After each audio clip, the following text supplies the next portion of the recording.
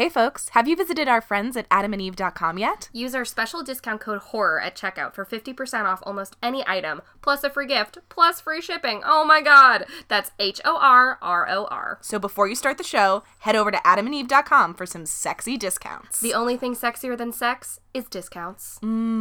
Discounts.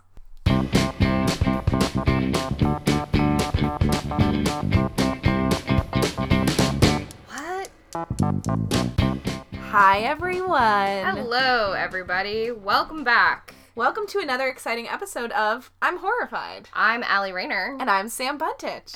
And we're your hosts. Oh god, we both remembered to say our names and then it fell apart. I was about to say that was the smoothest intro we've ever had. And then I ruined it. Well, we've both been hitting the rosé a little bit That's tonight. true. I would love to do one, maybe for New Year's, I do think we should do one Drunk I'm Horrified. I was thinking for Halloween, because I Either feel like way. Halloween would be our Yeah. spooky A sort spooky of trademark. drunk episode. Yeah, and we talk about just, like, our most deep-seated fears of, like, you know, Being alone. being alone, dying alone. Absolutely. Never truly being accepted by our loved ones. Ooh, that one's mine. Oh, ouch. What's mine? What do you think mine is? The dark. Yeah. But also all it But represents. also, like, the dark, you Yeah. know? The darkness within The and darkness without. within. So we went right there. So here we are.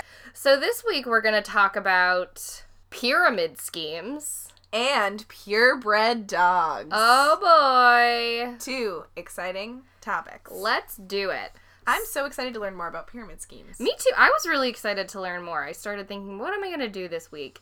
And I was sort of kicking a bunch of ideas around in my head, and I'll probably do them all At some later point. in later days. When the muse Yes. deigns to visit. But I thought of this and I was like, yes, I want to learn more about that, and I hope you do too. So a pyramid scheme, also known as a pyramid scam, Whoa. is a business model that promises individuals money in exchange for bringing in new participants to the scheme. So in its straightforward sense, if I'm the top of the pyramid and I tell you and one other person, let's say our roommate Becky, Yes. I tell you and Becky, here's the thing. If you two give me $100 a month, here's what I'll do. Once you guys get other people to give you $100 a month, so you guys find two underlings of your own, Absolutely. I'll give you 90 of those dollars in like a recurring investment cycle. So all you have to do is get the ball rolling, and then when we bring more people into the fold, you're going to start seeing a return on your investment. So mathematically, that would break down like, say you're giving me $100 a month, Becky's giving me $100 a month, I'm making $200 a month, and you're making nothing. And then the next month, you each get two people. Yes. That's great. Let's do it. But so basically, I take in money from all six of you, but I kick back, what did I say, $90, $80 per person, $90 per person, so $180 back to each of you. Great. So now you're seeing some money. A profit. But I'm seeing a lot more money True. because I'm at the top of the pyramid. So that return will inflate if you can get more of your own underlings to recruit more people, because you convince them that you can make money this way. And they'll do it because you convince them, hey, if you can get some bozo to give you money, you know, by saying that they can make money, we're all going to get rich. But the problem there is that you don't put two and two together and say to yourself, wait, if I'm tricking this bozo into giving me money because I'm telling them they can make money, is that not what you're doing to me? Am I also a bozo? That's the eternal question My God. that we should all be asking ourselves anytime we give money to anyone. That is a good, like, life tip. Yeah, and it's like that friend who always talks shit about you when your other friends aren't around, and you're like, this person wouldn't talk shit about me, though. And it's like, yes, they would. Yeah. Of course they would. If they're a shit talker, they're gonna talk shit. Exactly. If you take one thing away from this episode, it's that. So if you're cynical and jaded like me, you're probably asking yourself, well, what's the problem? If this is illegal, which it is in many, many countries, why? You know, if you agreed to give me money, I have your money. Whether I tricked you or not, you know what I mean? Like, Yeah. I asked you for money and you gave it to me. What's the issue? So the kind folks over at Investopedia helped me sum this up.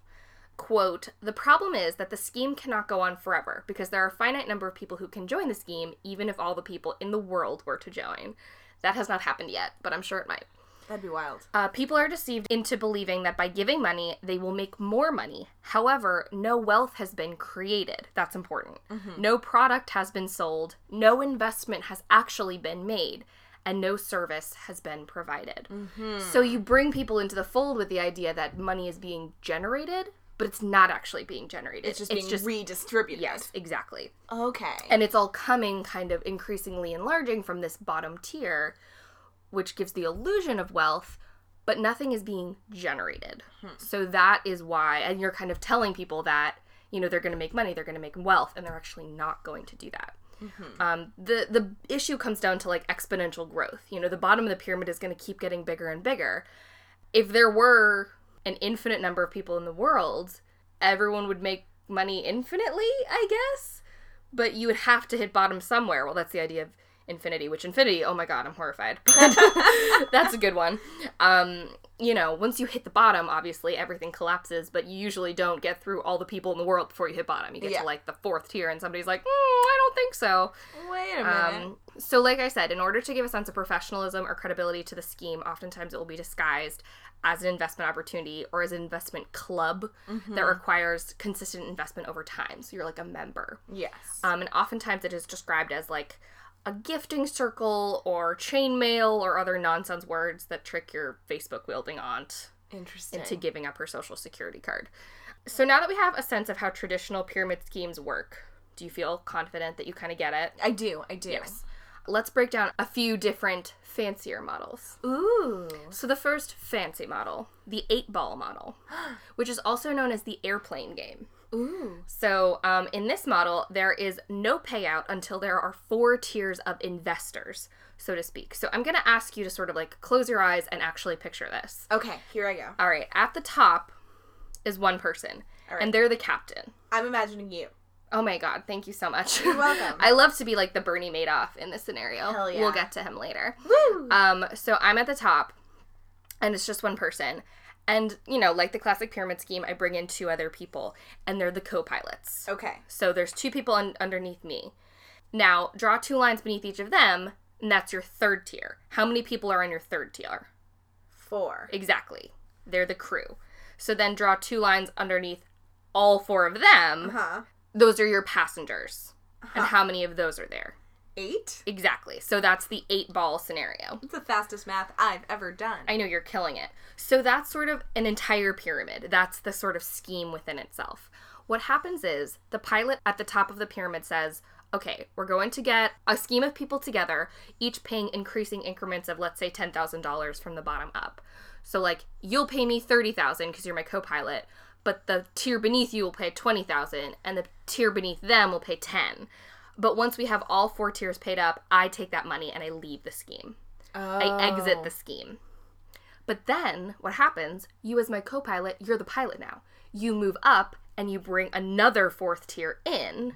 Interesting. And you collect all of the money from that entire tier, and then you exit the scheme.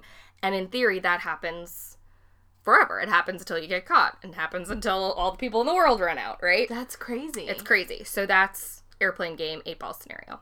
But again, this harkens back to the idea no wealth is being created, and when everything falls apart, the people at the bottom are totally fucked. Because, you know, if everything falls apart and you know, like the gig is up when you're the co-pilot, who gives a shit? Yes. You know, you lose. So another model is called the Matrix. And I will say that this is now the 3rd time that the Matrix has come up on this podcast, so I feel like I have to watch it at this point. It's time. It's really time. Maybe we'll watch it and then we'll film, like, your reaction to the Matrix. Or at least, like, maybe we could finally put something back on our YouTube. Yeah, exactly. That's what I'm thinking. Perfect. So a Matrix scheme is basically a virtual waiting line, where you are, in theory, paying for the privilege to be on a wait list for something valuable or desirable, like a gadget or like a video game or something, and you have to keep paying to move up the line. Spoiler alert, you never get your thing. Oftentimes it just doesn't exist. Oh shit. Usually only a few people actually get the item, and then those people are marketed like crazy, like, oh, this could be you with this like rare Pokemon card or whatever it is that you want so badly. But most often those people are just shills, which is a word that I learned just now. Shills. Basically just like a planted person who lies and like says that they got something from doing this scheme, but they actually didn't. That makes no sense. It's basically like when you see an Instagram model who's like, you know, I lost 5,000 pounds because of flat tummy tea, and you're like, did you? Were you 6,000 pounds? Yeah, that's not exactly the same, but it's the same to me. It reminds me of, there are some, like, Kickstarters that have become noticeable because they promised, like, A, a cool, interesting thing at the end, but B, like, rewards and stuff. But, like, Kickstarter has no real way of enforcing that. Right. So, like, if you run a Kickstarter and you're like, and anyone who gives me $100 will get, like, the Squatty Potty that I'm inventing. Right. And you never invent the Squatty Potty, like, those people just never get their money or any of the promised things. Yeah. And I think that's, you know, and I'll kind of get back to this later, is when you hand your money over, that has to be the risk that you take. Yeah. So, but it resonated with me with Kickstarter, and, like, how do you know those people are really going to kickstart anything? Yeah, exactly. Which you should ask of any investment deal. Amen. In my opinion. Okay, so at this point, I want to differentiate between a pyramid scheme and a Ponzi scheme. They're very similar in their visual shape. So, like, just like before, it starts with one guy at the top, and the money moves towards him as more people get involved, right? Mm-hmm. But the difference in Ponzi schemes is that the newly acquired money is used to pay the quote-unquote return on investment. So there is really no return on investment. Yeah. But it's, you know, so the early investors are promised, you know, you're going to get your money back by X date. And by the time X date rolls around, they do get their money, and more so because all these other people have invested at this point. But it's not actually an ROI. It's actually just money that's been kind of moved around. Yeah. Something I kept reading about Ponzi schemes was the idea of robbing Peter to pay Paul. Mm-hmm. You know, like that kind of idea. Yeah. And you just have to, like, keep getting people in and keep just, like, keeping your head above water. Right. And you skim off the top as it's going along. It was named after Charles Ponzi, who was a con man in the 1920s, who ran a similar scheme. But you probably know about Ponzi schemes because of a man I already mentioned, Bernie Madoff, who ran the largest Ponzi scheme in the world, estimated at $64.8 billion. Wild. I can't deal with the idea of $1 billion. Yeah, it's outrageous. Like, if somebody was like, oh, here's $1 billion, I feel like I would, like, freak out and light the check on fire. You know what I mean? I wouldn't be able to handle like, nothing good is gonna come from $1 billion. If you handed me $1 million, I'd be, like, rattled, but, like, yes, but, like, rattled. Yeah. You know what I mean? But you just don't. What are you going to do with it? What are you going to do with $1 billion? It's just going to ruin your life. Let alone however many billions of dollars that Bernie Madoff lost. Exactly. 60-something. No one with $1 billion is happy. God. Now I sound like very Marxist, but I believe that. And you know what? If you want to prove us wrong, just send your check with $1 billion to Allie Rayner and Sam Bundage. Yeah, you know what? I think you can sway me. Yep. Let's find out how quickly I just, like, allow my values to crumble. Oh, so quick. So, okay, that's pyramid schemes and Ponzi schemes. So the last thing that I want to talk about is much more of a gray area, and that is multi-level marketing companies. Yes. So John Oliver actually did a wonderful segment on these, which helps break it down more than I will. Some common multi-level marketing companies are companies like Mary Kay and Avon. Herbalife is one that he talks about a lot. Nu Skin, Amway, Rodan and Fields. Bringing it back, Nexium was a multi-level marketing scheme. Oh my god, are you kidding? Before it became a cult. There it is. How quickly the mighty have fallen. And also something that probably everyone has heard of, LuLaRoe. Yes. So I'm not necessarily saying that all of those are pyramid schemes. Many of them actually aren't. So, like, I wouldn't call Avon a pyramid scheme. Yeah. They do see significant return on investment. Mm-hmm. And a lot of people do sort of climb the ranks and are selling products. So I'll kind of get to the more definitive difference at the end. But these are all multi-level marketing companies, which means that they do fall under a pyramid sales model. Yeah. That's how their sales work. Whether they like it or not, whether they find themselves to be ethical or not, they all do fall under pyramid sales, which means that they're selling product to sellers, and those sellers have sellers working under them. Yes. And so on and so forth, to varying degrees. The very core of an MLM is different from a pyramid scheme because there's actually wealth being generated. So like I said before, in a pyramid scheme, no wealth is being generated. But in an MLM, consumers are buying products that are being sold. Yeah. So there is absolutely a level of legitimacy to them. So the problems arise when corporations mislead their bottom tier sellers into thinking they can sell more than they actually can in an oversaturated marketplace. So one example of that is the example that John Oliver talks about when he's discussing Herbalife, which is like a diet supplement and shakes company, and they'll encourage you to buy in bulk because they'll say, oh, you can get, half off these shakes if you buy 100 of them. And if you buy them at half off, when you sell them, you'll make double the profit, or I don't know, math. Makes sense. Yeah, and so you do it, and then you try to sell them and realize you can't because 1,000 other people took that same deal, and now they're trying to sell shakes. Yeah. You know, to their friends or on the internet or wherever. There is no supply and demand dictating what is and isn't sold. It's all up to the governing corporation to just convince you that you can try and sell them. Yeah. So the supply and demand is more about the seller. What they can sell to sellers rather than what they can actually sell for a profit. Yeah. But then again, they are making a profit. They're making a profit off the seller. So that is getting a little murky. Ooh. I don't know how I feel about that. How's that all going to pan out? I'm not sure. I don't know either. There's a great article by Alden Wickler over at Quartz discussing the lawsuits that started to crop up against LuLaRoe last summer in 2017. She discusses the older model of traveling saleswomen who sold for like Mary Kay and Avon, like we said. And she goes on to say, quote, "Of these second wave MLMs masquerading as women's empowerment, LuLaRoe is queen. More than 80,000 women have paid around $5,000 for several boxes of low-cost clothing and worked as much as 80-hour weeks to outfit hundreds of thousands of suburban women in multicolored polyester. But according to a report that studied the business models of 350 MLMs, published on the Federal Trade Commission's website, 99% of people who join multi-level marketing companies lose money." Yeah. 99% of people. That's pretty much everyone. Yeah. Depending on how you look at it, it's either a brilliant business model or a predatory practice or a little bit of both. So again, that's kind of ethically confusing. Yeah, and it is very much like the person at the top is the one who's making the money. Like, that's classic pyramid scheme. Yes, exactly. And the one sort of caveat of that is, you know, again, this is a model that generates genuine wealth, and some people might be making money, but, like, is it ethical to continue aggressively recruiting sellers, telling them they'll turn their lives around when they know for a fact they won't? You know, but the devil's advocate can come in and say, well, they could, if they sell their products, they can make all their money back and they can make a profit. So we're not doing anything technically wrong because they could, in theory, turn a profit. Yeah. You know, and like I said, I'm sure there's people who have made money selling those clothes. So I absolutely don't blame anyone for, you know, joining it in moderation and committing themselves to selling a product.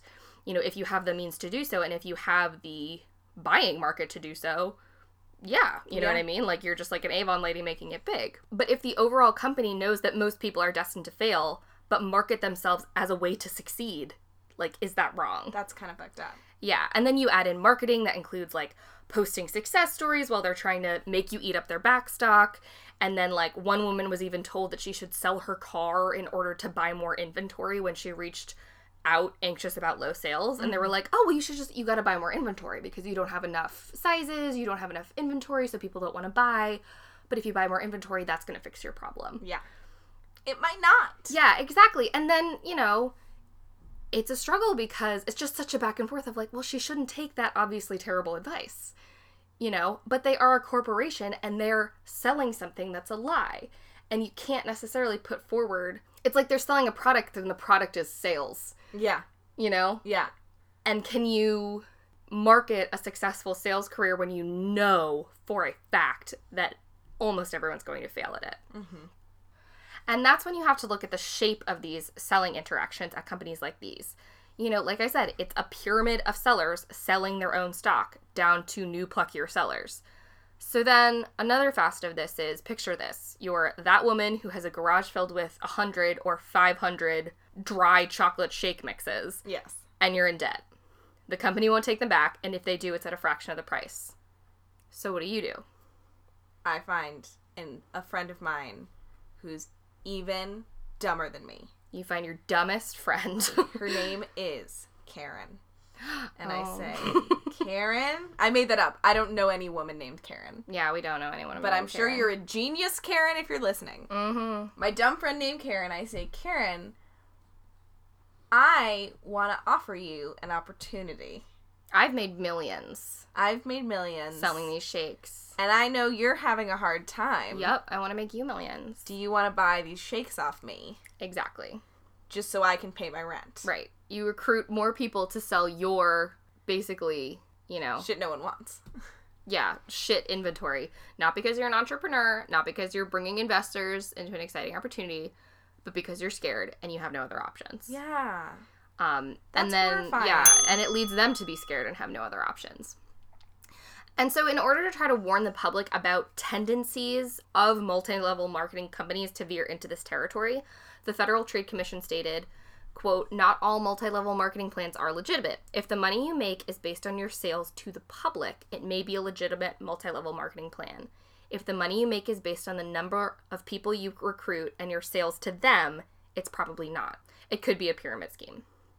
So that's kind of the way that you tell. That feels like a good rule of thumb. Right. If it's just all smoke and mirrors and all about the kind of people that you can get involved, you gotta assume that it's all about the new pools of money that you can bring in for this company. Yeah. It's not about interacting with consumers and making sales and being a traveling salesman and what have you. You know, and using your social media marketing and all that kind of, all that good stuff, you know? Like, that's a perfectly respectable way to make a living is by selling objects to people who need them. Yes. You know? But you might be getting scammed even as you try to sell things to people who need them. Right. If you're selling people on the idea of selling and it's not working out for anyone, PSA, you might be in a pyramid scheme. Bah, bah, bah. Exactly. So what do you think? Is this a disgusting, predatory arm of capitalism, or are people just being stupid with their investments? You know, are people just making bad decisions and it's their fault? I mean, it's both. It's both. Because it's like, if I am a woman and I, you know, aren't making the income I need, but don't have the time or the ability to get another job. Right. And then I hear about this thing where it's like, I could start a Facebook group and sell candles. And sell my friends' Jamberry nail wraps, and sell... Oh, that's another one, yeah. Yeah, LuLaRoe leggings. I'm in all these groups. Someone has added me to all of these groups. And that's a way to, make an income. Yeah. I totally see the appeal of being great, I'm gonna be on fucking Facebook anyways. Yeah, especially if you have a friend who maybe did make an income on it. And people do. And, when I was growing up, a girl in my neighborhood, her mom sold Mary Kay. And her whole basement was filled with Mary Kay products. And when you went to sleep over her house, her mom would let you pick one Mary Kay product that you got to take home. Oh. And she sold so much Mary Kay that they gave her a pink Cadillac. And Are you fucking kidding me? And she would drive around our neighborhood in her pink Mary Kay Cadillac. It was amazing. Oh my god, that's the dream. So, my job today. But, because of that, in my brain, I'm always I don't get selling Jamberry nail wraps. But on the other hand, Mrs. B from my neighborhood had a pink Cadillac. Yeah, you could take that pink Cadillac to the bank. Exactly. Yeah, it's a bit of both for me too. You know, I think what I would say is this: if you haven't seen significant return on investment in a business venture, don't put more money in. You know, you have to stop and take that as a loss rather than doubling down and buying more things to sell and then selling those things to more sellers. You know, in a way, it's like a gambling addiction. You know, oh, I didn't win that one, so, let me just try one more time, and then I'll try one more time, and then I'll try one more time, and maybe if I just invested a little more, and then I did sell a pair of leggings, so let me buy 6 more pairs of leggings, because now I'm working. But it has to be acknowledged that many of these companies are knowingly keeping their prospective sellers ignorant of how pretty much imminent their failure is. Yeah. And so whether or not that's, illegal doesn't matter to me. That's wrong. Yeah, morally, that's fucked. Yeah. So it's definitely, it's complicated. It is complicated. And you know what? I'm horrified. And anything complicated, I'm horrified. Oh, yeah. The math we did at the beginning. Oh, shivers. I got to 8 all by myself. How did I do that? But that's all I got. That's pyramid schemes for you. That's so bizarre. Right? And, just to connect it back up to NXIVM, I know, I'm sure you're in these Facebook groups, too, and I'm in them when people have added me to a LuLaRoe or a Jamberry or a... What other ones am I in? I'm in, I think I'm in an Avon. Rodan and Fields. Yep. And you're I don't want to villainize. And I don't like it when people are those people are just, idiots. That's not necessarily true, but there's people who are doing it responsibly and people who aren't. Yes. You know, I think that's what I want to key on. I'm not trying to, poke fun or anything like that. I'm just kind of being there is a way that this can be very bad and very dangerous, just like any investment, and it works very closely with the manipulative elements of a pyramid scheme because by nature it is the same format. Yes. That's kind of what is scary to me. Yes. And interestingly, I found the company culture that I'm seeing these women that I know on these Facebook groups are like, this organization can change your life. This organization is making a change in the world. It's so this passionate. Organization is amazing. And that's why multi-level marketing schemes can become cults like NXIVM. Yeah, it's true. It's because you genuinely feel like, wow, being a part of this it's a lifestyle. turned my life around. It's a lifestyle. It's a lifestyle. And then fucking Vanguard has you brand your friend Karen. Oh, boy. What Karen's back. Karen's back. And she's got his initials branded on her thigh. What if that happened with, like, Rodan and Fields? And it's, like, it's just some poor mom trying to sell her moisturizer and she's being branded. But it's an R and an F, and it's Lord. pretty tasteful. It's, like, script. Ooh, sexy. Lucida handwriting. I love that. All right. That's about that. Jeez. There we go. That's horrifying because it is, like, a moral minefield. Yes, exactly. You know, it's like an ethical what? Mm. So, but what do you have for us, Sam? What are we gonna talk about? In some ways, this is an ethical what, and in some ways, this is an ethical duh. Right, So, okay. but also complicated. But also cute, maybe, or not so cute. Both. We're talking about dogs. So, what I'd like to say is that puppies are good and pure. And And that we as humans must always fuck up everything good in our lives. of course. So let's talk about pure breeding dogs. All right, let's do it. So, the first thing that I'd like to say is that there's a difference between selectively breeding a dog and pure breeding a dog. Oh, I don't know the difference. Yes, so like all dogs were wolves, right? Let's take it way back. We're really going back. All right, let's do it. All dogs were wolves at some point. Okay. And then we were like, hey, wolves, do you want to come into our house and share our food? And in return, like, you'll growl at scary things. And the wolves were like, all right. Let's do this. And so then we domesticated the wolves and then their dogs. And then I was like, here I am, I'm like a prehistoric person. It's not prehistoric, but like way back in history when we just had wolves. And I'm like, I've noticed that my wolf pet is very good at sniffing and can just find anything. Right. And my neighbor Karen, her wolf pet, Karen's back. she's a great sniffer as well. What if we had our two wolf pets fall in love? They have a baby, and that baby's an incredible sniffer. Airtight. And they can find all my shit for me. It's so good at sniffing. Perfect. And then maybe you're down the street and you're like, you know what? My wolf pet is great at herding my sheep. And also, my neighbor Becky's wolf pet, also pretty good at herding sheep. Working with the same cast of characters on this one. Well, if we have them established, Yeah, if we're true. in the world of this Just imagining cast. all of our contemporary characters, but with, like, little petticoats on. Exactly. You know? That's also, I was imagining full, like, loincloths. I'm imagining, like, Real. Okay. way back. I don't know if that's correct. I love it. But, you know, Becky's wolf pet, also very good at herding sheep. Okay. If they get married, those two dogs, Perfect. sheep herders. Amazing. So that's how we get dog breeds, is by selectively breeding. Okay, so that's selective breeding. Yes. Okay. And that's okay. It's a-okay to selectively breed your dog and go, wow, my golden retriever is really good at retrieving, Right. and your Labrador retriever also great at retrieving. Let's have them fuck each other. That's aces. Let's do that. And their dog will retrieve my shit. Perfect. Let's do it. But then we get to pure breeding. So pure breeding is when you want a dog that is like a perfect dog. And maybe... Excuse me, stop. Every dog is the perfect dog. I know, I'm How sorry. dare you? I'm sorry. Well, these people... So imagine that you had just read Charles Darwin's Theory of Evolution for the first time. Naturally. And you think to yourself, I want a master dog. Every morning I wake up, I think that. This is quite literally what happened because it started happening 100 years ago after people read this book. Oh my god. They were really? like, my dumb idiot dog isn't good enough anymore.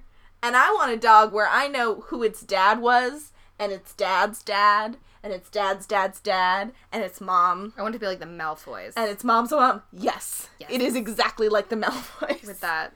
So, that is when you are pure breeding a dog. Okay. And pure breeding is just kind of a cuter way, it turns out, to say inbreeding a dog. Oh no. And inbreeding a dog is very bad. Okay. So, what is inbreeding and why is it bad? You might be thinking. You're probably not. You've probably heard of inbreeding. No, I just thought it. So, inbreeding happens when individuals who are closely related produce offspring together. So, anything that fucks can do this. You sound like Bill Nye the Science Guy. I am Bill Nye the Science Guy. Guess what, kids? Okay, give me more examples. So humans can inbreed.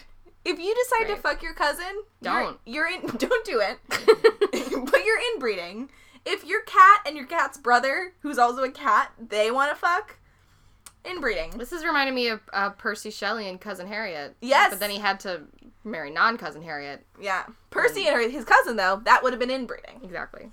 And so an individual can inbreed, and it's, like, not great, but fine. But the bigger problem happens when a population inbreeds. So take, for example, like, most of the royalty in the world, they've all been intermarrying and fucking each other, and, like, because of that... Like the Romanovs with the... Because of that... Oh, my God. Like, the Romanovs, they were all cousins. They were all fucking first cousins. This is, like, the throwback palooza. I love it. And because of that, poor Alexei bled all the time because of hemophilia. Thank God it didn't matter because he was murdered at such a young age. Phew! Close one! We're glad those genes got ended. Just kidding. Rip, Alexei. Jesus Christ. So, that's also true of, like, the Habsburg line of kings. They all had this really, like, famously huge chin. Really? And it was because they were all just fucking each other, so the chin just got bigger and bigger and bigger because they were all fucking each other. So that's, so inbreeding is bad. Don't do it. The reason it's so bad is because you have genes in your body. I'm really just explaining it all tonight. Clarissa explains Break it down. You have genes in your body. You got half of them from your mom and half of them from your dad. If your mom had a gene that was a little fucked up, not like crazy, it actually doesn't matter because your dad also gave you one of those genes. Right. And that gene can just, like, kind of do the work for the other gene. We're good. And you end up being fine. When you inbreed, your mom and your dad had the same mom and dad, and then they don't have that good gene. Right. To fix each other. You need to be different. Yes. You need different stuff in there. And that ends up being something called genetic drift. Is when, like, you're losing all this good DNA because you're just having, like, these two... like, lines fuck each other constantly, or this one line fuck each other constantly, and so, like, all this helpful shit dies off, and you only have the weirdest, most fucked up shit left. Oh my God. Which is not good. I'm horrified as well. So, we do this to dogs now. No, this inbreeding shit. I didn't think about it this way. Yeah, because we want them to be show dogs. We want them to be purebred. We want them to be the most perfect, and their tail's at the right angle, and their face is the cutest. And I want all those things, but reminder, all dogs are perfect. They are. So, there you go. We'll keep coming back and hammering that point home. Yeah, absolutely.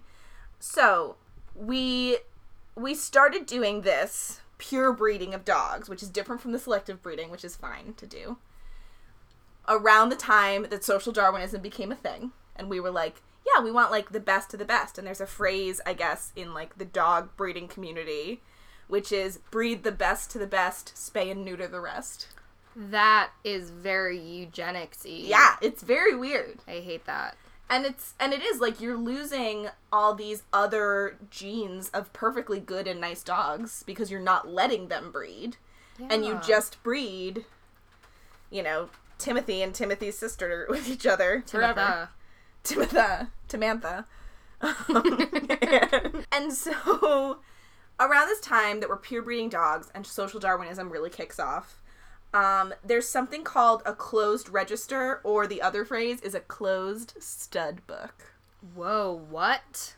So the American Kennel Club are the people that oversee, like, all the dog shows and all the breeds of dogs. Mm-hmm. And they're the ones who decide when there's a new breed and if you're allowed in and all that stuff.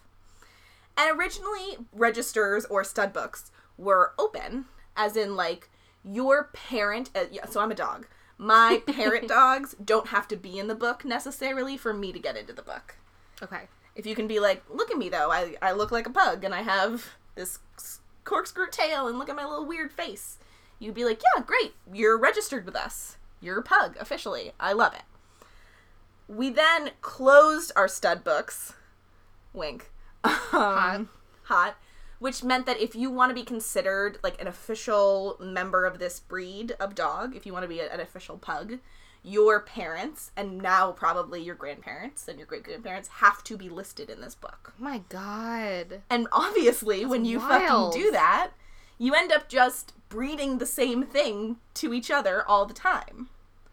And, like, literally, if you're not eligible to compete in American Kennel Club shows if you are not on, like, in their book, and you can't be in their book unless your parents are in their book. Oh, that's wild. So my dog is in the books. Yeah, mine too. He's registered. It's just a little Shih Tzu. He's not worthy of any kind of accolades though. He's deeply unimpressive as Shih Tzus go, but he does have papers. There you go. Yeah, I have a golden retriever, and we got her from a breeder just because my dad knew that breeder. Like, we had no interest in purebred dogs, right? But it was like his friend, and so we got her, and they asked us not to, like, fix her for the first 2 years because they wanted to breed her. Right. And then they found out she had, like, a very small heart murmur that is, like, not a risk to her, but because it exists, she's not perfect. So they were like, oh, we don't give a fuck about this dog anymore. Yeah. To which you say, I disagree. She is perfect. She's my perfect. Oh, God. We'll tweet a picture of my dog and Allie's dog, you guys. Who I love, even though he's dumb. Yeah. They're so good. All dogs are so good. Why do we do this to them? Oh, no. So, doing this is obviously fucked up. But the really fucked up thing about it is that it's hurting the dogs. Oh. The little dogs, they're hurt. They're hurting. The idea of any hurt dog makes me want to hurt humans. I know, and we should because it's our fault. So, studies have shown that fertility and litter size are very adversely affected with populations that are purebred like this. No. So that just means, like, less puppies and sicker puppies. Oh, no. I know. This is going up. I'm upset. And some breeds of consistently inbred dogs have such small populations that their future is at risk. So, like, they just keep being born sicker and dying faster and born too sick to reproduce because it's not fair to whatever the baby would be. And so, like, these breeds are literally in danger. No. But because of the closed stud book, and it's called a stud book because it lists the dads, and the dads are, like, breeding studs, which is hilarious. Patriarchy. Hell yeah. Because of the closed stud book, nobody wants to breed their dog with anyone else who's not in the book, because then their dog, the puppies won't be able to compete in competitions. So if you're a breeder, that defeats the whole purpose, even though you're just creating sicker and sicker puppies. No. So, like, I'm going to list off a couple sad examples. One sad example is that you can buy puppies who will grow into a dog without a muzzle, but a muzzle is a part of the canine body that is essential for cooling and effective breathing. So the fact, my dog doesn't have one. Yeah. Yeah. So the fact that they can be born, like, we have bred them without muzzles is very weird and bizarre and kind of fucked up. Oh, no. Just to list off some examples, I hope everyone hears their favorite dog breed here. I know I do. Dachshunds originally had much longer legs, and because their legs have been bred to be short because it looks cuter, it is cute. Their stomach scrapes the ground and gives them, like, rashes, and they have joint and spinal problems. No! Labradors experience joint and eye disorders because of the way they've been bred. Oh. Springer Spaniels suffer from an enzyme deficiency found solely in a Springer Spaniel. So, like, they have, like, formed a new disease because their genes are so fucked up. Golden Retrievers develop an abnormally high level of cancer. And we have Chloe, like, anytime anything's weird on Chloe, we're like, is this cancer? Look at it. And then, thank God the doctor's always been like, no. But still, little Goldens. West Island Terriers are affected by the largest number of allergies of any dog. No, they're just sneezing. They're just sneezing and sneezing. I'm crying. I want to hug every dog in the world right now. And now just to end my segment, and this is gonna hurt you, I know. What? Consider the pug. Don't talk about pugs in front of me. That's my favorite pup. So this is the headline that I pulled this from. No, it says it says pugs genetically deformed, and that font is it's big, rudely large. So pugs are one of the most inbred of all dog breeds. Oh no. Which is sad. And you can see the bizarre thing about pugs is that, like, people have always loved pugs, so they've been in art forever, so you can literally see. Of course you do. So like this version of a pug from hundreds of years ago has, like, long legs that match the size of its body, and it has, like, more of a muzzle. And then, like, scrolling down, This pug has much shorter legs, but still could be a dog. Its muzzle is way shorter. And then it's like, this is what a pug looks now. A weird, wrinkly idiot that I want. They want a hole. Yes. But it's not good for the pug, Allie. It looks like a marshmallow with the heart of a lion. It does. I love him. The pug is so inbred, genetically speaking, it is more endangered than a panda bear. I am literally going to start drinking on the air right now because I can't deal with this. So pugs have these problems. Knee disorders. No. Stomach problems. Stop it. Their larynx collapses. Do you mean their larynx? Am I wrong?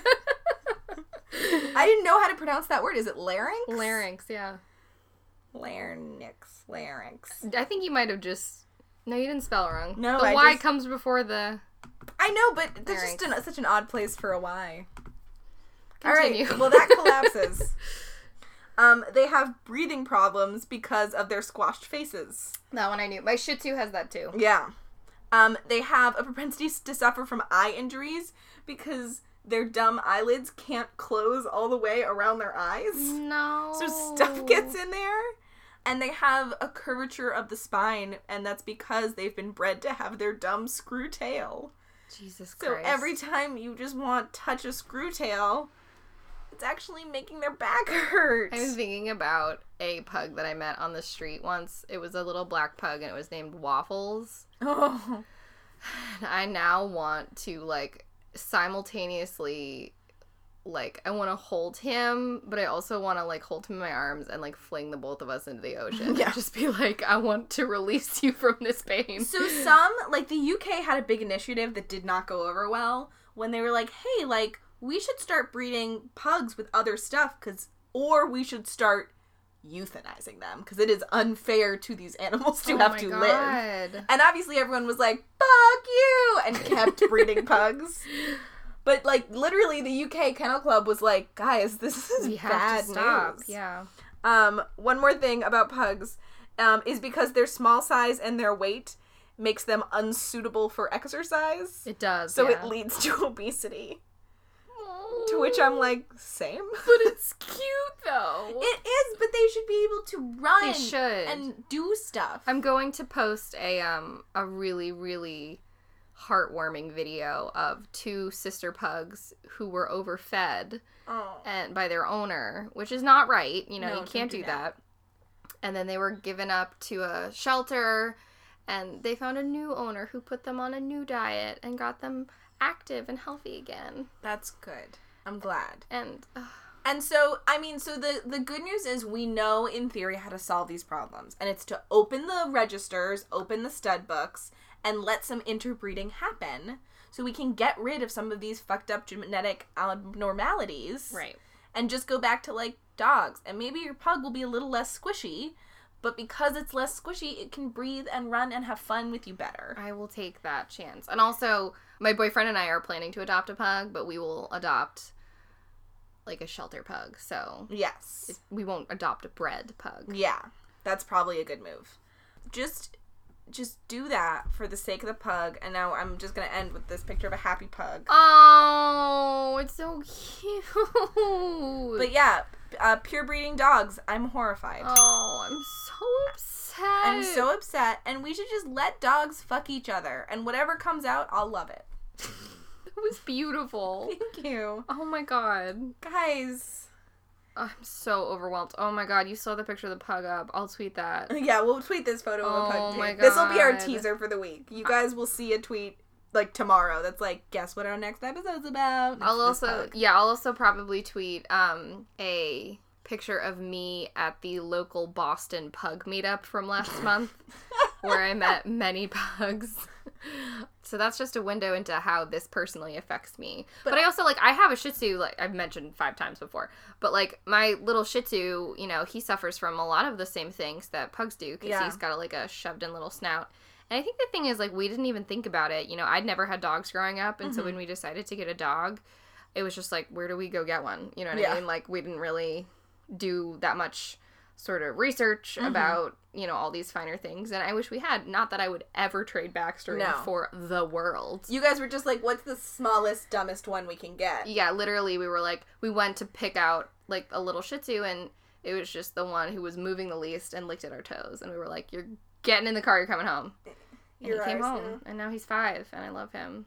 Oh, Baxter. But he is my like little gentleman. Yes. That's his namesake. But he, you know, when you take him on a long walk, like, he just kind of lays on his side and he lets his little fat little stomach hang out, and he just goes like and I can see it. He's just like, ugh. He's struggling. Lord, release me. This poor bug. This poor guy.